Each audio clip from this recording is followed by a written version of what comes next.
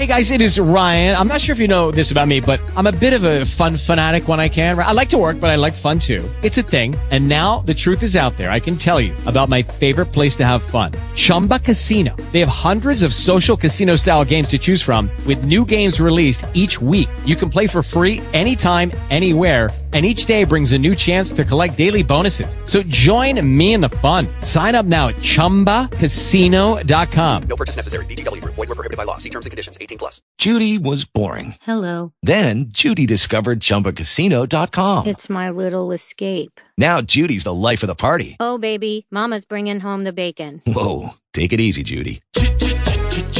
The Chumba life is for everybody. So go to ChumbaCasino.com and play over 100 casino-style games. Join today and play for free for your chance to redeem some serious prizes. ChumbaCasino.com. No purchase necessary. Void where prohibited by law. 18+. Terms and conditions apply. See website for details. Country, said Sterling. I was subpoenaed. Certainly not, I said with indignation. I'm going east. I don't live here. You have witnesses enough without me. We all saw the same thing. Witnesses never see the same thing, observed the man from Tucson. It's the government that's after you. But you'll not have to wait. Our case is first on the list. You can take my deposition, I began. But what need to dwell upon this interview? When I come to visit you again, I said to Sterling, let me know. And that pink-faced, gray-haired captain still shouted heartlessly. You're an egotist, said he. Think of the scrape poor old Pidcock has got himself into. The government needs all the witnesses it can get, said the man from Tucson. Luke Jenks is smart in some ways. Luke Jenks? I sat up in my canvas extension chair. Territorial delegate, firm of Parley and Jenks, Tucson. He's in it. By heavens, I cried in unmixed delight. But I didn't see him when they were shooting at us. The man from Tucson stared at me curiously. He is counsel for the prisoners, he explained. The delegate to Washington defends these thieves who robbed the United States? I repeated. Says he'll get them off. He's going to stay home from Washington and put it through in shape. It was here that my powers of astonishment went into their last decline, and I withheld my opinion upon the character of Mr. Jenks as a public man. I settled comfortably in my canvas chair. The prisoners are citizens of small means, I judge, said I. What fee can they pay for such a service? Ah, said Sterling. That's about it, I guess, said the man from Tucson. Luke is mighty smart in his law business. Well, gents, good day to you. I must be getting after the rest of my witnesses. Have you seen Mrs. Sproud? I asked him. She's quit the country. We can't trace her. Guess she was scared. But that gold, I exclaimed when Sterling and I were alone. What in the world have they done with those 6 other bags? Ah, said he, as before. Do you want to bet on that point? Dollars to doughnuts, Uncle Sam never sees a cent of that money again. I'll stake my next quarter's pay. Pooh, said I. That's poor odds against doughnuts if Pidcock has the paying of it, and I took my turn at laughing at the humorous Sterling. That Mrs. Sproud is a sensible woman to have gone, said he, reflectively. They would know she had betrayed them, and she wouldn't be safe in the valley. Witnesses who know too much sometimes are found dead in this country, but you'll have government protection. Thank you kindly, said I. That's what I had on the Hill. But Sterling took his turn at me again with freshened mirth. Well, I think that we witnesses were worth government protection.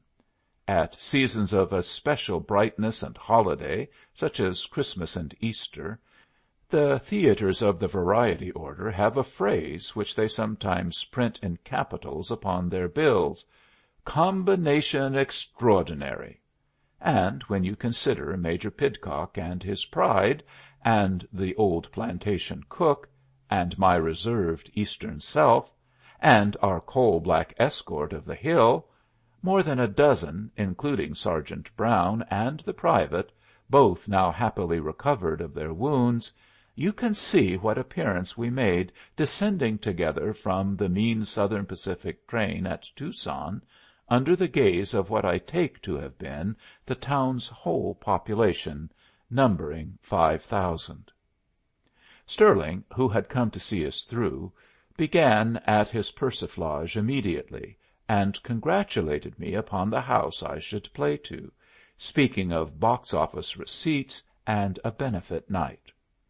Tucson is more than half a Mexican town, and in its crowd upon the platform I saw the gaudy shawls, the earrings, the steeple straw hats, the old shriveled cigarette-rolling apes, and the dark-eyed girls, and sifted with these the loungers of our own race, boots, overalls, pistols, hotel clerks, express agents, freight hands, waitresses, red shirts, soldiers from Lowell barracks, and officers, and in this mass and mess of color and dust and staring, Bishop Meakum in his yellow duster by the door of the Hotel San Xavier.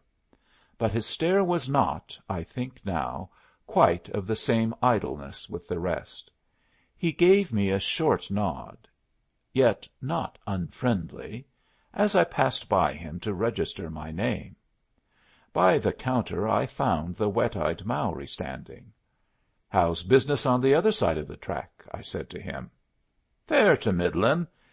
Get them mines ye was after at Globe?" "You've forgotten I told you they're a property I don't care for, Mr. Mowry. I suppose it's interest in this recent gold discovery that brings you to Tucson." He had no answer for me but a shrewd, shirking glance that flattered my sense of acumen, and added pleasantly, "So many of your Arizona citizens have forsaken silver for gold just now." I wrote my name in the hotel book, while he looked to remind himself what it was. "Why, you're not to stay here," said Stirling, coming up. "You're expected at the barracks." He presented me at once to a knot of officers, each of whom in turn made me known to some additional bystander, until it seemed to me that I shook a new hand 60 times in this disordered minute by the hotel book, and out of the 60 caught one name, which was my own. These many meetings could not be made perfect without help from the saloon keeper, who ran his thriving trade conveniently at hand in the office of the San Xavier. Our group remained near him, and I silently resolved to sleep here at the hotel, away from the tempting confusion of army hospitality upon this eve of our trial. We were expected, however, to dine at the post, and that I was ready to do. Indeed, I could scarcely have got myself out of it without rudeness, for the ambulance was waiting us guests at the gate. We went to it along a latticed passageway at the edge of a tropical garden, only a few square yards in all, but how pretty!